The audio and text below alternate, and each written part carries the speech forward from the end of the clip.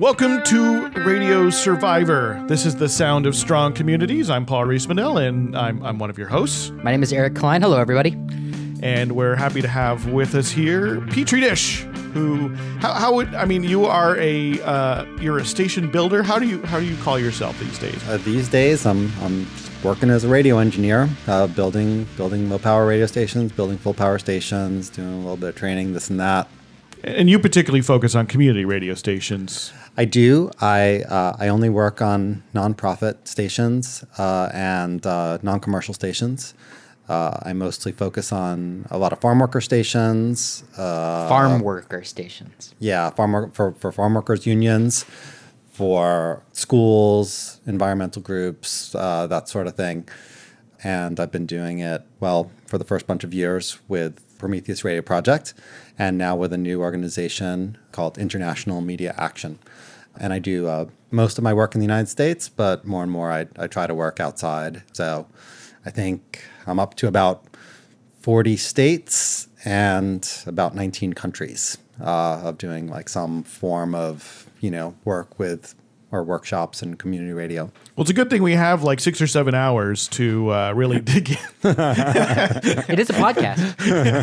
But we'll start with what brings you here to beautiful Oregon and the Pacific Northwest, because it was a momentous occasion that just happened. And maybe you could tell us a little bit more about that. Yeah, totally fantastic. Back when I was working with the Prometheus Radio Project, which is a group that worked to expand the low-power radio service and create opportunities for small civil society organizations to have their own radio stations, one of our best partnerships was with a group called PECUN, Piñeros y Campesinos Unidos del Noroeste. And they are local to here. They are a farm workers union. But they're more than a farm workers union. They have 9 associated nonprofits, one that works on immigrants' rights, one that works on youth development, leadership development. They have a housing community development corporation. And they had wanted to build a radio station for a very long time. They actually bought time on a station called KWBY, Cowboy, in order to reach their constituents of farm laborers. And they paid $300 an hour. Wow. In order to have that time and reach out to everyone. In what region of Oregon? In Woodburn. In Woodburn, Oregon. What can you tell us about the geography of Woodburn? I think it's about an hour south of Portland, and obviously agricultural community. Yeah. It's also sort of near Salem, the state capital of Oregon. That's pricey. Yeah. Well, and this was 15 years ago. So it was quite a bit of money. But the owner of the station was a friend of the owner of the strawberry fields that their constituents worked in. And after a couple months, like a Steinbeck novel. Yeah, just like it. He just said, I don't want your money. You can't have a show on my station anymore.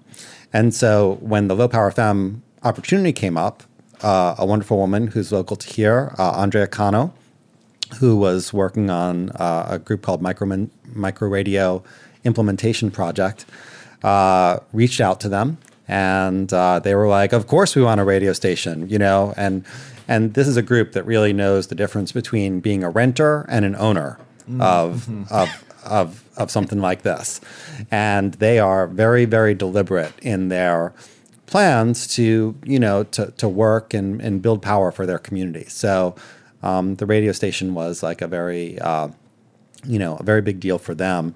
And so Prometheus, what we did was we had these events that we called radio barn raisings, where we would bring a whole bunch of volunteers and build a radio station over the course of a weekend. And so I think it was our 10th radio barn raising that we did in Woodburn. And we brought about 300 or 400 people for 2 or 3 days. This would be how many years ago? 10 years ago. Okay. And we basically had about 40 or 50 workshops in like how to run a radio station, how to wire up the mixing board, how to, make a studio transmitter link. And over the weekend, we, put the antenna up on the tower and built out the studio. There was a lot of support from local labor. I remember SEIU came out. with a bunch of volunteers to help out. And, on the whole idea is that, one thing that leftists have a lot of problems with is we're always in the circular firing squad. And so one of the things that we really shot for in these barn racings was to make a deadline and a time pressure. Like, do you want the farm workers to have a radio station on Sunday night or do you not? Mm-hmm. And so like the pressure of actual goal-oriented behavior made our events like just kind of magical in a way, just like to be able to like really force us all to focus on what was important and sort of build between the communities. So we, so that happened about 10 years ago, and they just had their 10th anniversary with the head of the United Farm Workers Union here, the head of Radio Bilingüe, and the new state senator. What was her name again? Her name is Teresa Alonso Leon. Right. Right. And she just was elected to state representative in Oregon? Yeah, for the Woodburn area. But her election is monumental for one big reason. Rural Oregon doesn't elect Democrats usually. I'm going to guess. I'm just going to guess. Well, and it also has not before. Her district has not yet elected a Latina or an indigenous woman. She's Purepecha, so she's the first. And they had a beautiful crew of 20 teenagers that went around and knocked on 35,000 doors for her election. So, and was this organizing effort related to the radio station? Yeah. I mean, they're all in Pecun's network of people that they've worked with. So anyway, just a fantastic event, and especially after the election, to see the difference between what kind of happens with neoliberal corporate Democrats, and that think that they can just they're like owed the office, and real grassroots organizing, like people that are just like really building power, going door to door and really doing it. So it was a very, very hopeful event, and it's really great to see what they've done with the station. There was also a woman who they broadcast in 3 languages now, 2 indigenous languages, and in addition to Spanish. And so, yeah, just really thrilling. It definitely one of the stations that I've been associated with that I'm just the most thrilled about what they've managed to do with it in terms of building their community. So. A couple things I learned was some history about Cesar Chavez in particular, because it turned out that what Arturo Rodriguez mentioned is that going back to Arturo Rodriguez?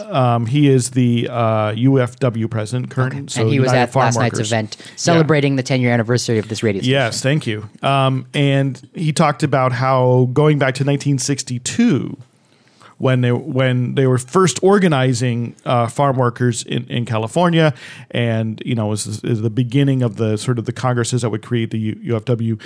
Even then, they were imagining having a network of radio stations, because that would be a way to communicate, very directly to folks both in the home and I suppose also in the field. And I didn't know it goes that far back. And he mentioned now that there are many stations across the West, it sounds like, but probably elsewhere. And Peter, you can probably fill that in now, that are operated by and for farm workers. Yeah, there are a number. There aren't enough, but there are, I think in the dozens, and it's quite an achievement. It's also, one thing about Pecun that I just find really amazing is before they even started, they had this kind of understanding of what radio would do for them that went way beyond what a lot of the other groups that I've worked with have.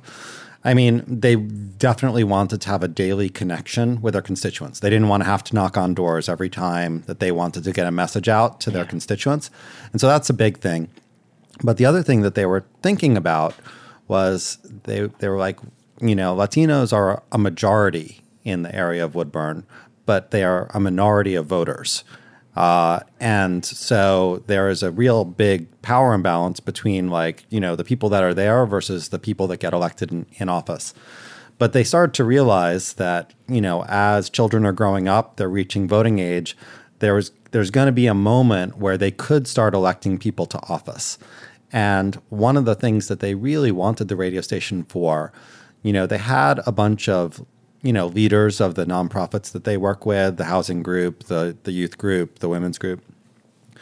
And they wanted them to be prepared to be able to run for office one day. They wanted them to be used to speaking in public, to speaking to a pretty good general audience. And they wanted them,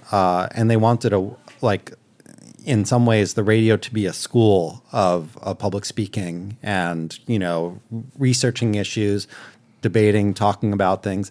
And, so to come back after 10 years and see they had a plan, they stuck to their plan, they did it. And they're seeing the fruits. They're actually seeing the fruits of that labor. Yeah. And really developing developing the ability of their community to defend itself.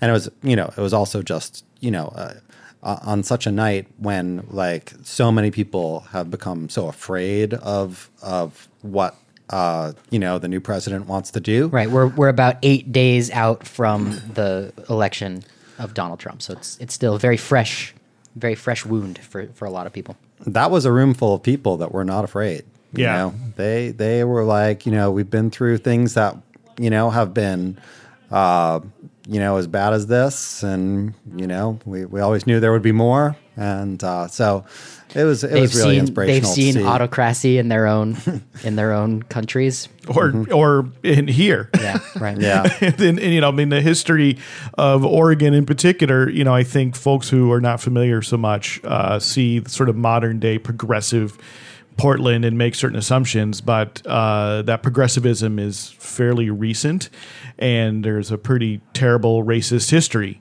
in Oregon in communities that certainly prejudice against people, and all sorts of people who are not of white European descent. Yeah, I do think all of our elected officials are. Well, I know for a fact it's a mostly white to Washington at least elected body. Yeah.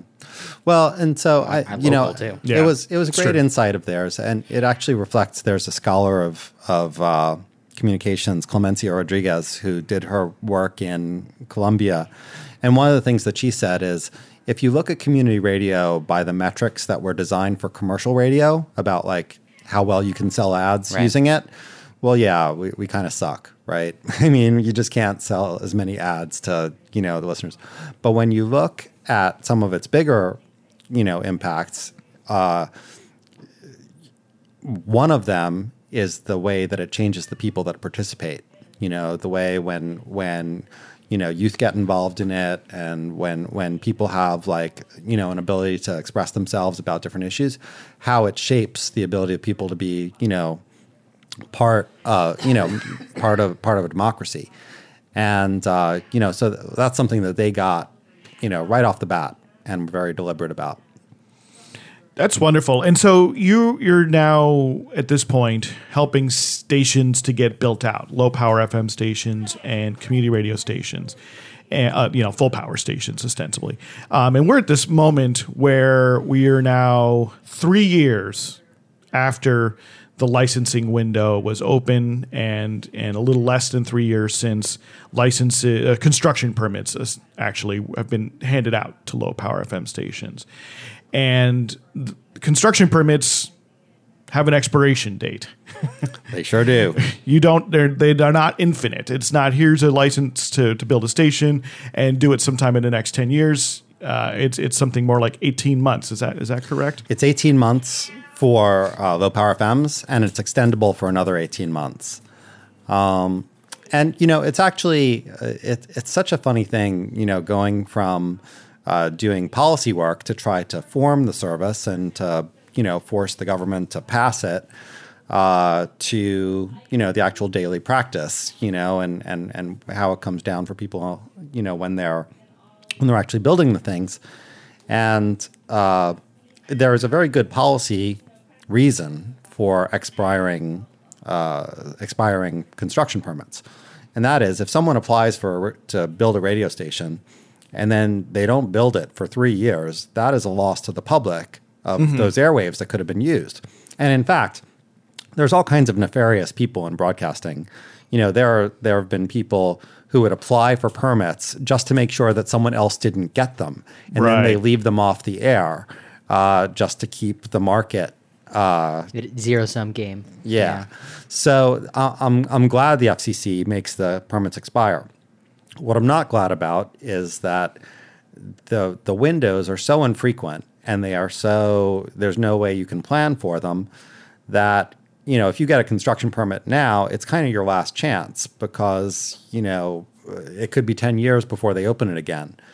And so it creates this land rush mentality where we have to run around telling everybody that this is your last chance. If you ever want to be on the air, you can't decide to do that next year. You've got to apply now and you've got to get it and build it within a certain amount of time. And what that creates is just lots of organizations, they will start and they will want to, they'll get started on this process, but then something will change. One thing that happened with the last time there was a full power window was it was in 2007 and all these groups applied and then boom, the recession hit and there was no money to build them. And just bad timing. Yeah. And so that can really just sabotage it. Another thing that as an advocate, I advocated for was not being able to transfer them. And there was a good reason for that. I mean, I did not want to see a secondary market in low power FEMs where some nasty, creepy person would go and apply for hundreds around the country in the name businessman, of entrepreneur, shadow organization, and then turn around and sell them to groups that wanted to do them. I believe that they should be free and, because they're non-commercial licenses, and I didn't really want to see a secondary market. Problem is, of course, sometimes, a group would apply, they wouldn't be able to build it, and then they wouldn't really be able to they'd have to die with it, die on the vine. Yeah. And so, the thing that would solve all this is if the FCC actually had regular filing windows, where you knew every 2 years, January 1st, you would have a 4-day period where you could apply for a radio. And that would fix a lot of things. But the problem for the FCC with that is that they don't know how much funding they're going to have next year. So they're just sort of... So their ability to process the applications and do all the due diligence necessary for this to roll out in a way that meets the requirements and is to some extent fair. And yeah. They could have a Congress that is throw government into the bathtub and smother it, And so they're very reluctant to actually make commitments about what they're going to do in the future. So... it's a great reason for me to not be lobbying in Washington anymore and building radio stations is when you understand the level of dysfunction and, crossed incentives and all that sort of thing, it just makes you wonder how the country doesn't fall off into the ocean. And, it's I was very happy to work on the one bill, and I'm glad I'm not working on another. How much time did you spend in Washington lobbying for radio policy? 12 years or so. Tell me the dates, or roughly. Well, 1998. Okay. That was our first pirate radio demonstration, pushing the FCC towards adopting this, and then I was done by 2011 when we passed the Local Community Radio Act.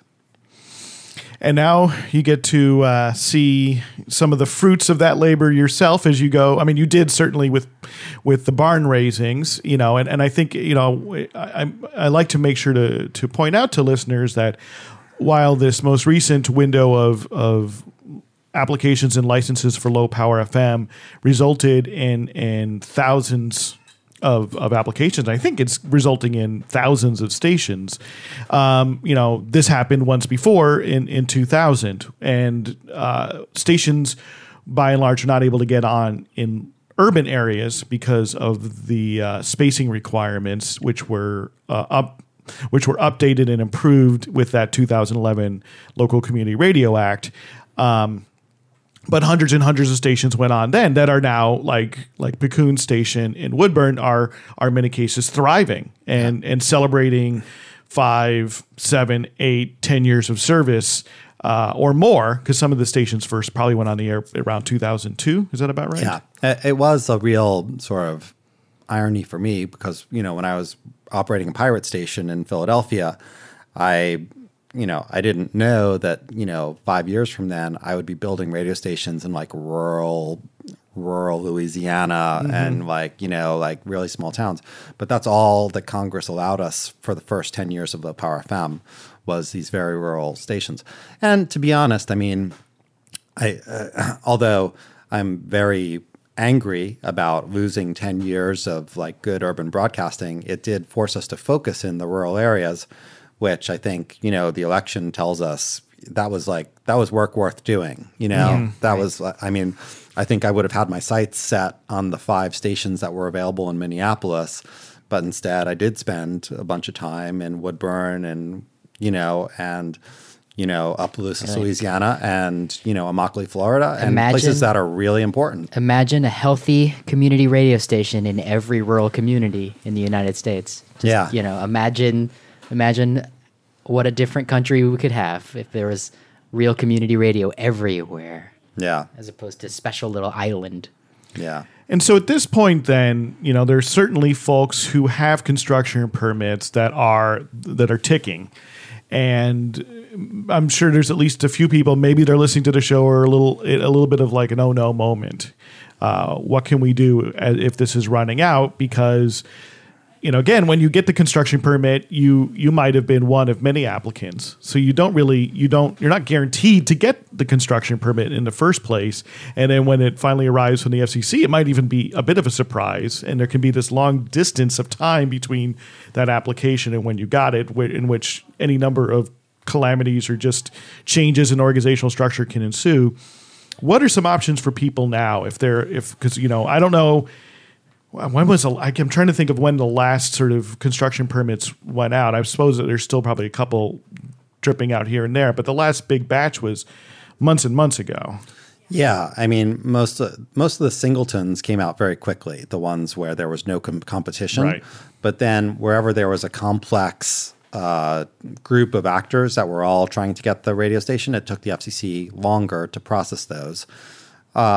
Mostly because the FCC tries to get the parties to come up with some agreement because the FCC hates watching people sue each other and, just doesn't want to get in the middle. So they kind of hope that time and eagerness to get on the air brings the parties to the table and they work something out amongst themselves. Which Paul has talked about on the podcast before about opportunities for cooperation as opposed to the adversarial option that you just mentioned in court, that some nice things have happened in radio land when people have been forced to get to the table and get along. Sometimes it works. Sometimes it works fine. I think it is important for people to realize that to get yourself started, it is a large capital expense. I mean, and, often, one of the real bad things that happened with this was one of the benefits that we got was the ability to be in the cities, but there was a provision of it in the technical part of it. And, we fought dozens of like poison pills that the National Association of Broadcasters tried to put into it. But one thing that we had to do in some cases was to do this protection for second adjacent channel interference, which meant that we often had to buy very expensive antennas that were very tall, very high places on towers. And so that is like probably the Achilles heel of a whole lot of stations is, if they were just doing something that was like, putting an antenna on someone's rooftop and it's okay if it doesn't have such good coverage and, they work for a couple of years and buy a better antenna, buy something bigger. That is a great option for some groups. And so if you have that, that's great.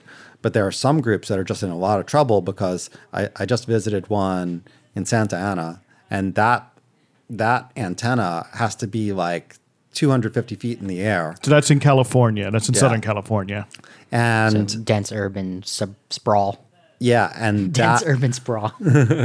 And that one, the tower owner, the only tower owner in town, wants $3,000 a month for rent for like this dinky 100-watt radio license.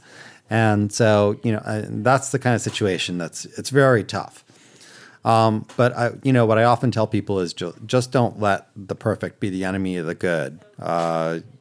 You want to get your permit on the air.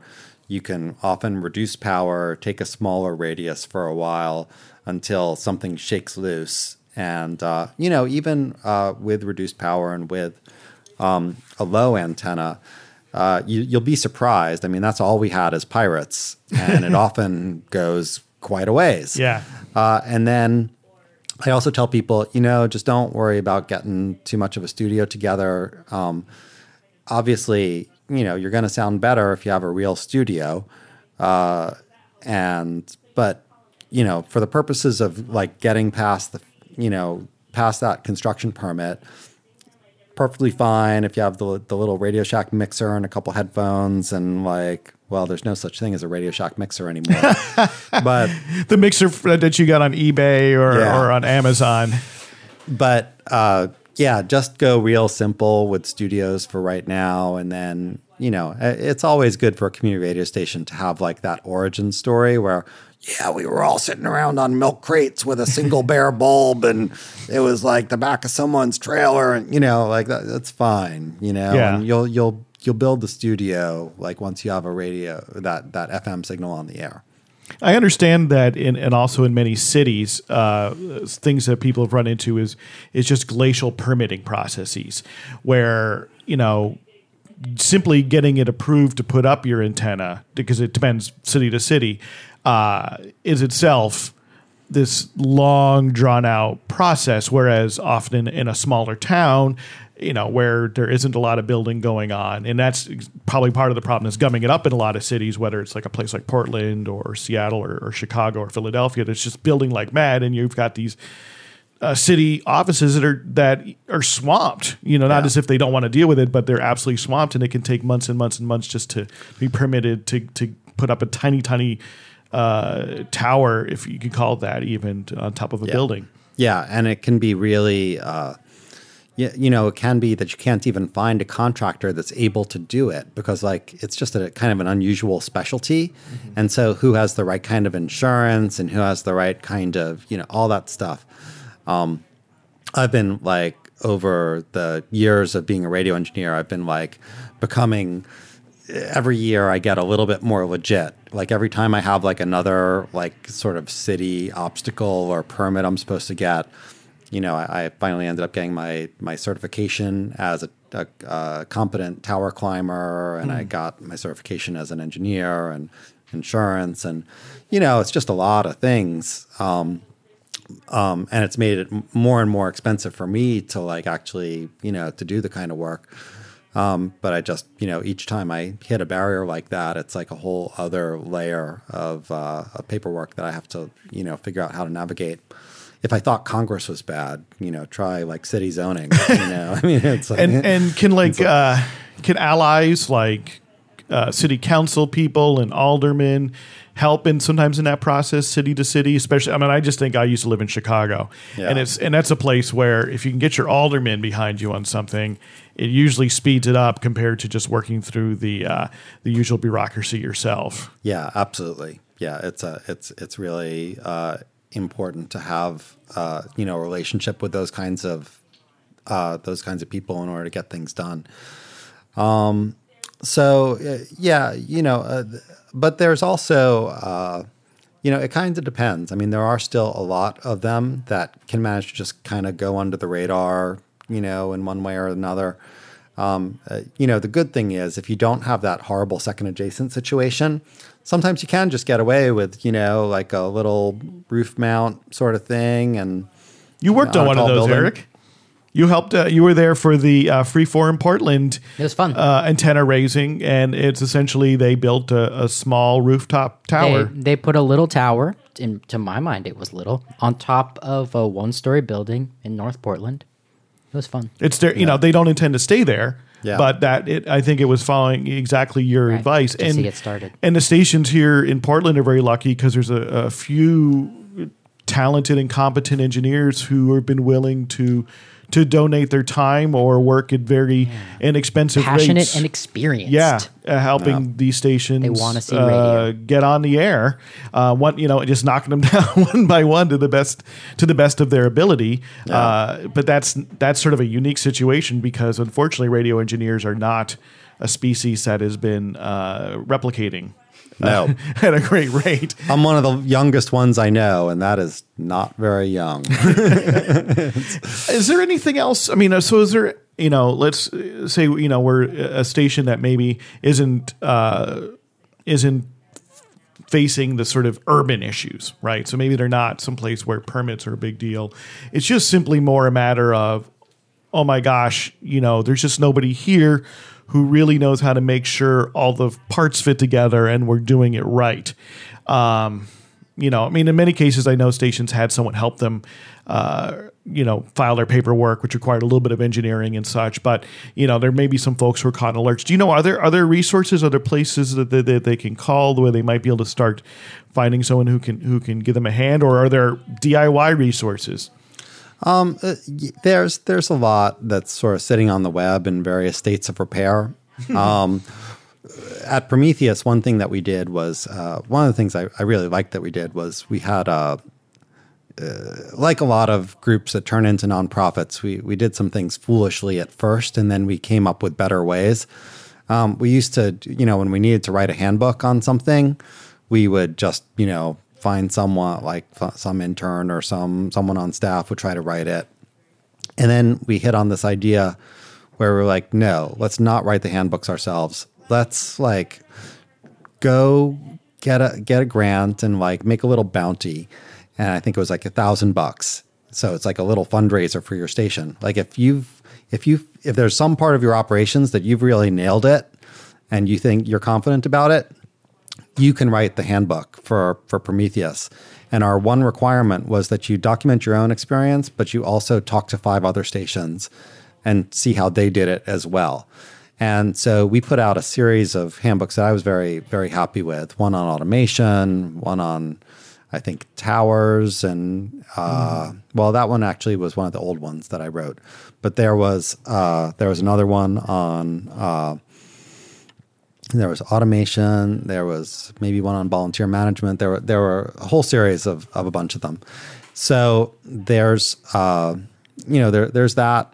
There have been a lot of things that have been written since then as well.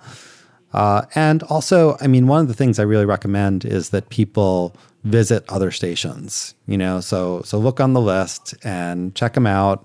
They're usually very happy to have you come for the day and walk through and look around.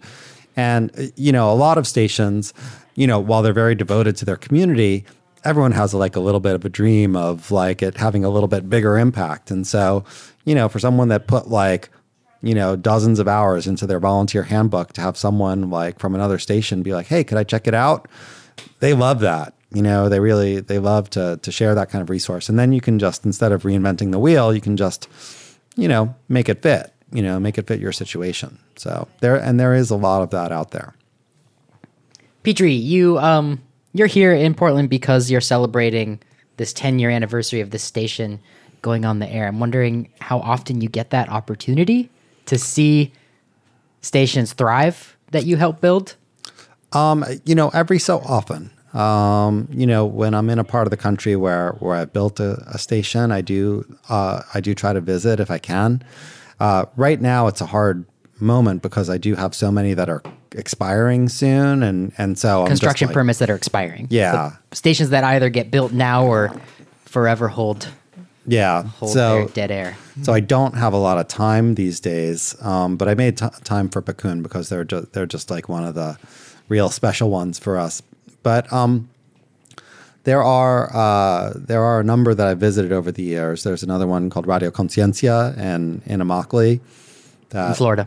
I've gotten to go back to and help them do some upgrades. There's a station in Opelousas, Louisiana, which was the first radio station licensed to a civil rights organization that I went back to once or twice. And actually, I haven't... Tell us more about that station. Oh, that one was fantastic. It was with Southern Development Foundation, and they were from a part of Louisiana where Zydeco music was from. Mm-hmm. And when they were building, there was no other Zydeco music on the air in Louisiana. In that town anyway. Okay. Yeah, I think there was like 1 hour show or something like that. But most everything was like country or classic rock or whatever. Yeah. And, that was where radio had gotten to by that time was just, it was just so damn cheap to like put something on a million stations and, that something like Zydeco music was overlooked in the middle of Louisiana. And so that organization was inspired by an amazing Catholic priest. He was from Brooklyn, actually, and he was one of those Catholic priests that, he would talk about Jesus and everything, but he also talked a lot about quantum theory and like Buddhism and whatever. You're just like one of these like polymath kind of guys, big prison reformer and initiator of cooperatives. And, in Brooklyn, he might have just been like that kooky guy down the block, but in Opelousas, he was the weirdest guy they ever met, and they loved him. Like they just, what a cool priest to have. And so he really inspired Father McKnight, and he also started a group called Blacks United for Spiritual Togetherness. Just like a great thing. It was like kind of like meeting Gandhi or something like that. It was just like really very cool. And so he really had developed a great organization there.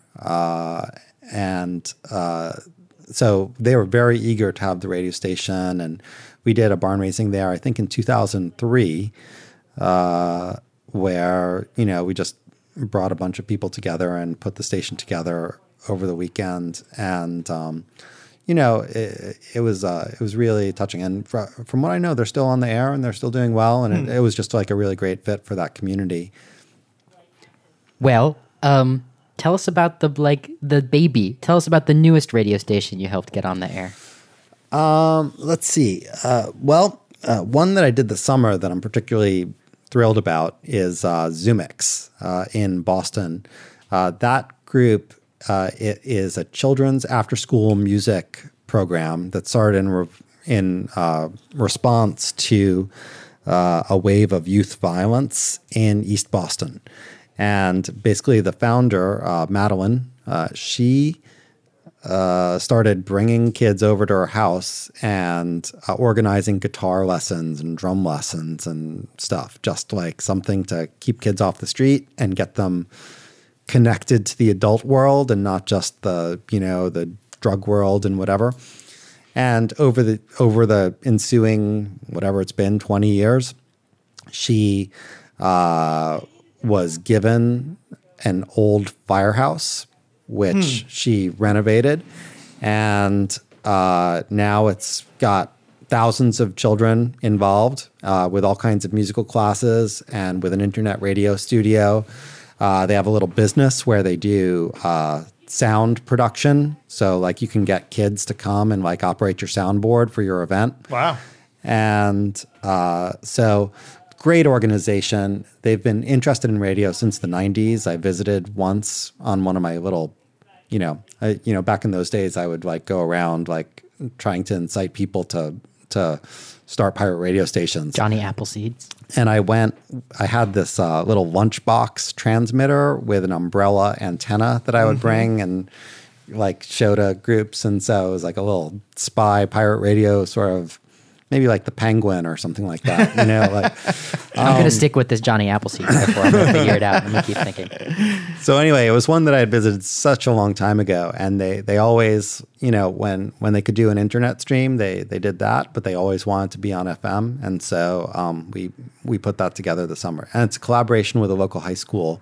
So the studio is actually in the high school. The high school roof is on kind of a nice high point for East Boston, and so that one was a real thrilling one to see. That's a really, really exciting radio station. I want to know more. We can. It's the wonderful part about doing this show is that what's turned out to be a huge component of this is just learning about all of the interesting stations and all of the great applications that radio is being turned to. And it's great to hear, time and time again, how radio is being used to help educate youth in all sorts of skills that they're not picking up in a traditional classroom circumstance. Yeah. Whether it's in thinking about, how with Piccoon, how they very specifically focus on leadership development and how using radio as a way of developing your voice as a public speaker is really critical if they're going to bring up a new generation of leaders, many of whom will be political leaders. Because too often when radio and education get thought of together, it's, we're training kids for a career in broadcast.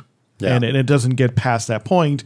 What gets left behind is all of the other skills, some of them hard skills, which could be engineering, as it is, it seems like at this Boston school, and it can be being a musician, all the way to soft skills, leadership, being able to speak and present your ideas in a way that is persuasive and really coherent.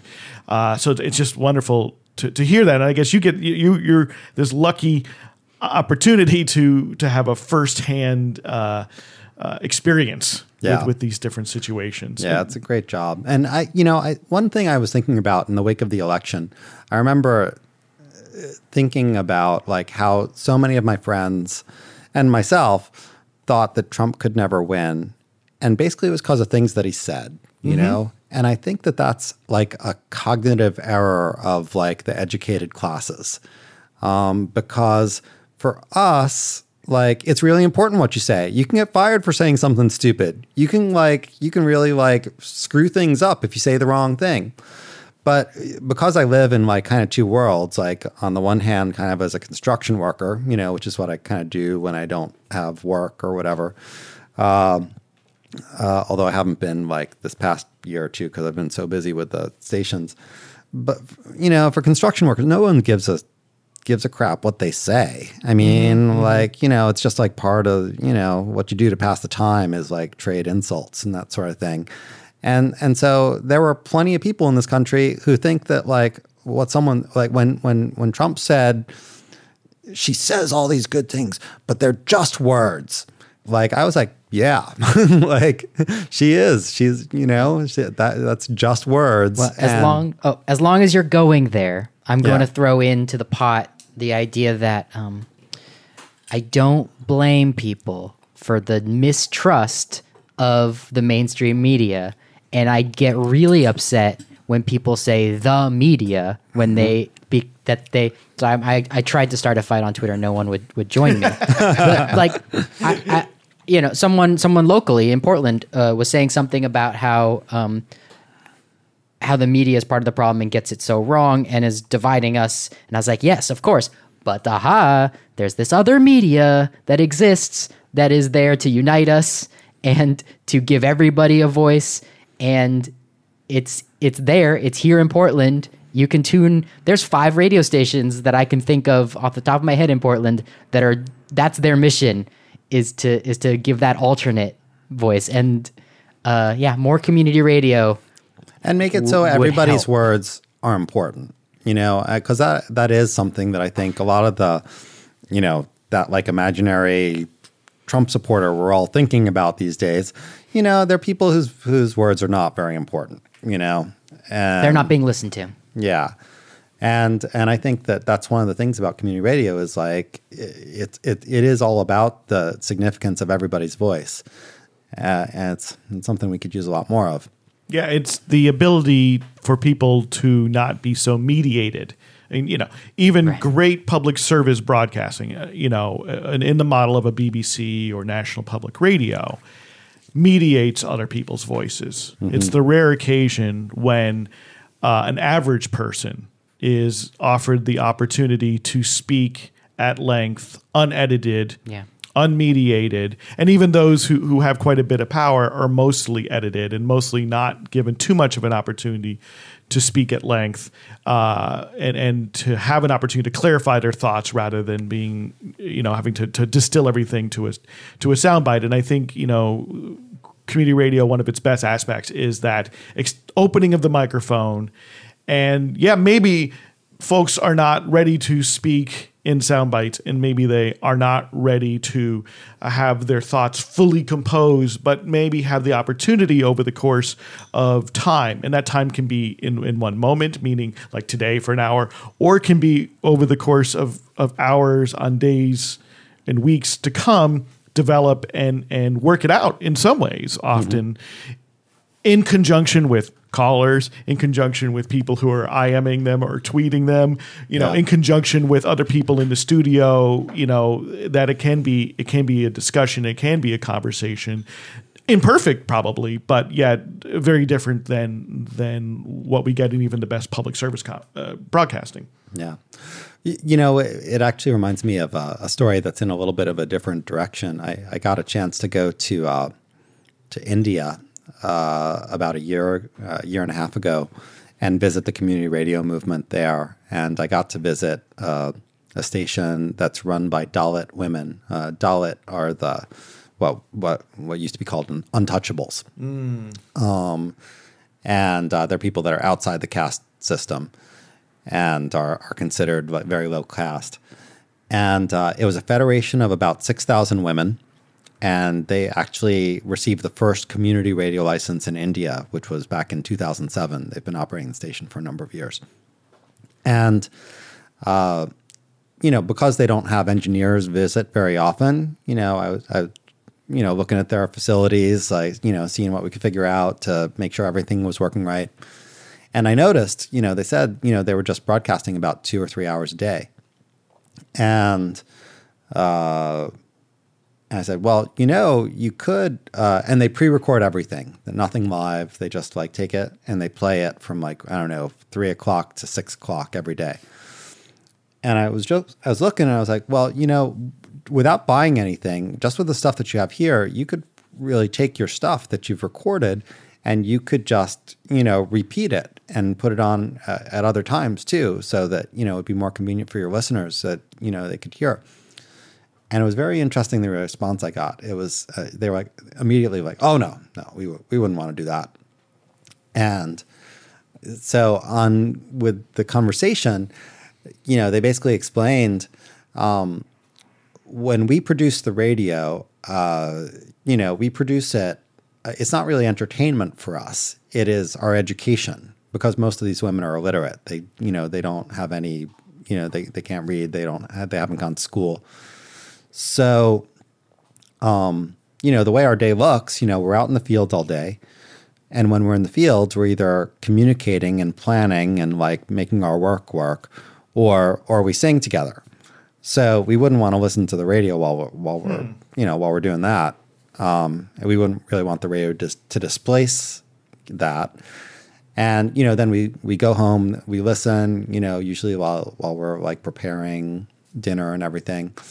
And then after that, we wouldn't want to listen to it either. And so it was so interesting to me that, first of all, they had this routine, that was, they knew exactly when everyone was doing what. But also that they had this way of looking at technology. And a lot of it came from their experience of the Terminator seeds. Which is where Monsanto is trying to force everyone in India to buy their seeds, which you can't save. What people have been doing in agriculture for thousands of years is they save the seeds and they plant them next year. But Monsanto wants you to buy new seeds every year. And so these women have been very much part of the resistance to that sort of thing, and the resistance, the cross-pollination of these screwed up seeds with their traditional heirloom seeds. And so anyway, I was just really struck by the difference in how they approached the adoption of a new technology versus how I did. Us in the West, if there's like a new technological thing, like we feel like we're old and stupid if we haven't adopted it, basically.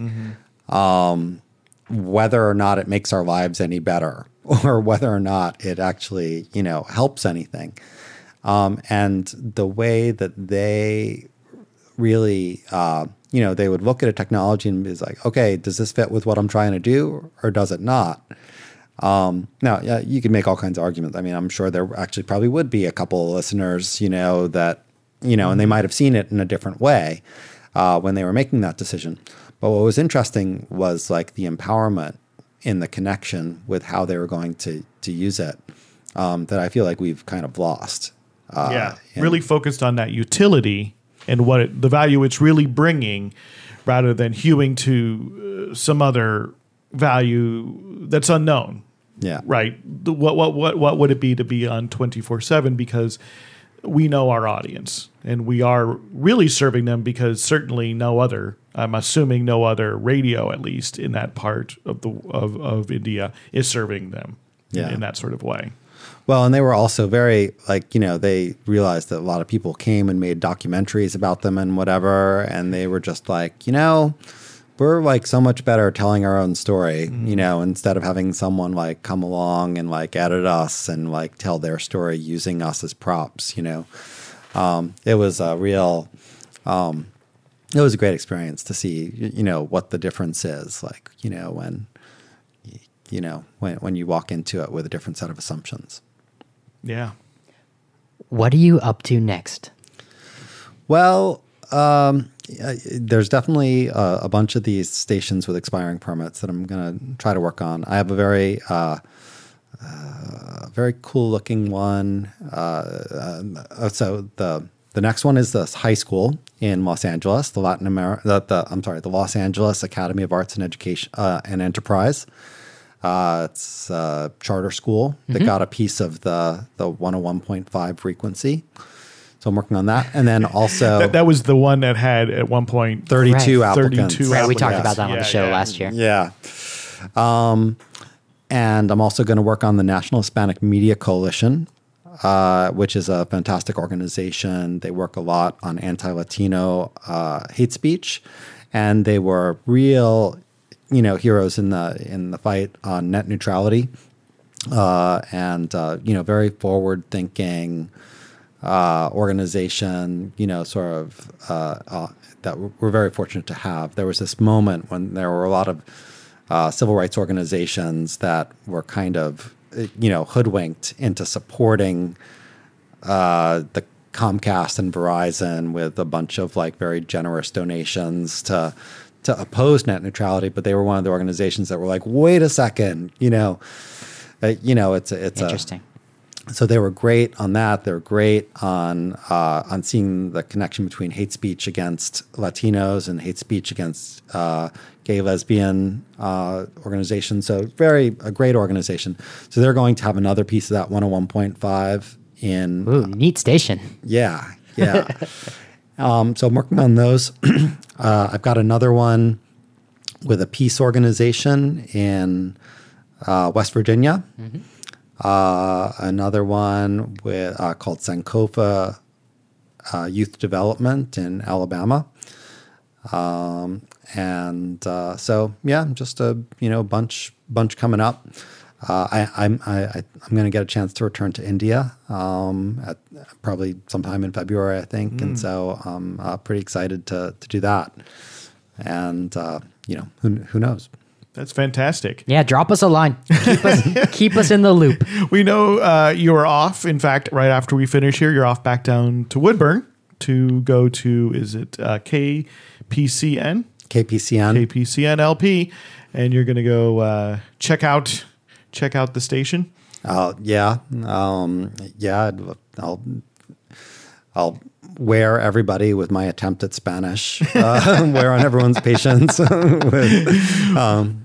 So I'm going to be doing that. They are going to have a bigger frequency pretty soon that covers a larger part of Oregon, based in Salem. It's not them, but it's a sister organization, Mano a Mano, and so I'm hoping to get a chance to work on that one as well, because they're a fantastic group, really inspirational to work with. So. Well, Petrie, thank you so much for taking a little time out of your busy schedule here while you're in Portland. I really appreciate all the work you're doing to help these stations flower around the country. Yeah, thanks so much for having me. It's really great to be on Radio Survivor, because it's really great to be able to like showcase all these different stations and all the different things that are happening in the field, and really I enjoy listening to it. So. Thanks. So many special thanks to Tridish for dropping by the Radio Survivor podcast studios, aka Paul's apartment, to share with us some of his stories about building radio stations, building community radio. So glad that we got the opportunity to get an hour of his memories and impressions and current projects on tape for this episode, because he has been busy helping to build community radio stations for a long time, and he had a lot to share with us. Really excited about a lot of those projects, and I'm going to remind myself here, I'm bookmarking the idea that every single radio station that we learned about in that interview is a radio station that I want to know more about, and so I look forward to those opportunities in the near future of checking them out. That would be a dream. Hey, everybody.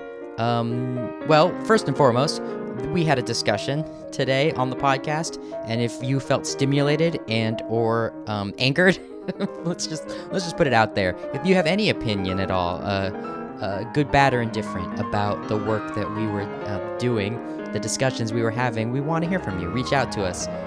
podcast@radiosurvivor.com is the email. You can also shout at us on Twitter. We love it. You can shout at us on Facebook. We love it. There were forums at one time on the Radio Survivor website. I think they still function. Go ahead and join the forum and start an argument if you would like to, or a reasonable discussion of facts and values, of ideology and ideas. That's what we're here for. And there's also the email again, podcast@radiosurvivor.com. Hey, not to mention, the opportunity for low power FM is sunsetting, as far as we know, for the long-term time being. And if you are out there in the Radio Survivor community aware of a low power FM radio station that should get built, that has the application process in hand, but is having trouble completing those final steps to get on the air, we certainly want to know about them, because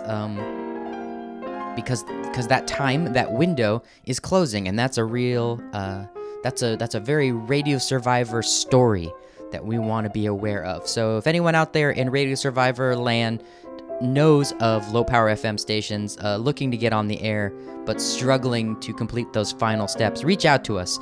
That's a story that we want to help tell, and so we'd love to hear about your stations, or your dreams stations, or friends' dream stations.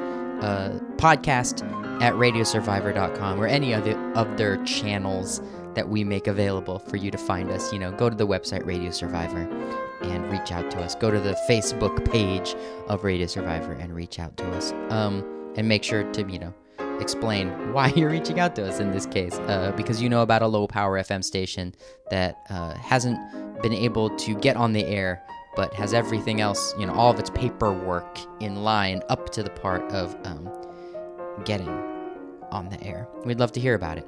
So thank you so much for listening today. You can check out the show notes. There's a documentary or a short YouTube video. Hey, you know what? They produced that video before YouTube. It's a video documentary back in the days of making videos before YouTube, of that Picun station being built by a group of people who are 10 years younger than they are today, back in 2006. That's the station that we opened our conversation about today in Woodburn, Oregon. You can check out that YouTube clip on those show notes. That's the point I'm trying to make. On the show notes for this podcast episode. This is podcast number 72. Thank you so much for listening. At the moment, Paul and I are trying to figure out if we're going to get something together for the Thanksgiving week holiday. Although the episode will air the Monday after Thanksgiving, we have to produce it the week of the Thanksgiving holiday in the United States. So stay tuned. We might take a break, or we might squeeze one under the wire. But if we don't, we'll be back the following week. Thank you so much for listening. Subscribe in iTunes. Subscribe in Stitcher. Subscribe in Overcast. Subscribe in the Google Android podcasting app. Just listen to the podcast. Thank you so much. Have a good week.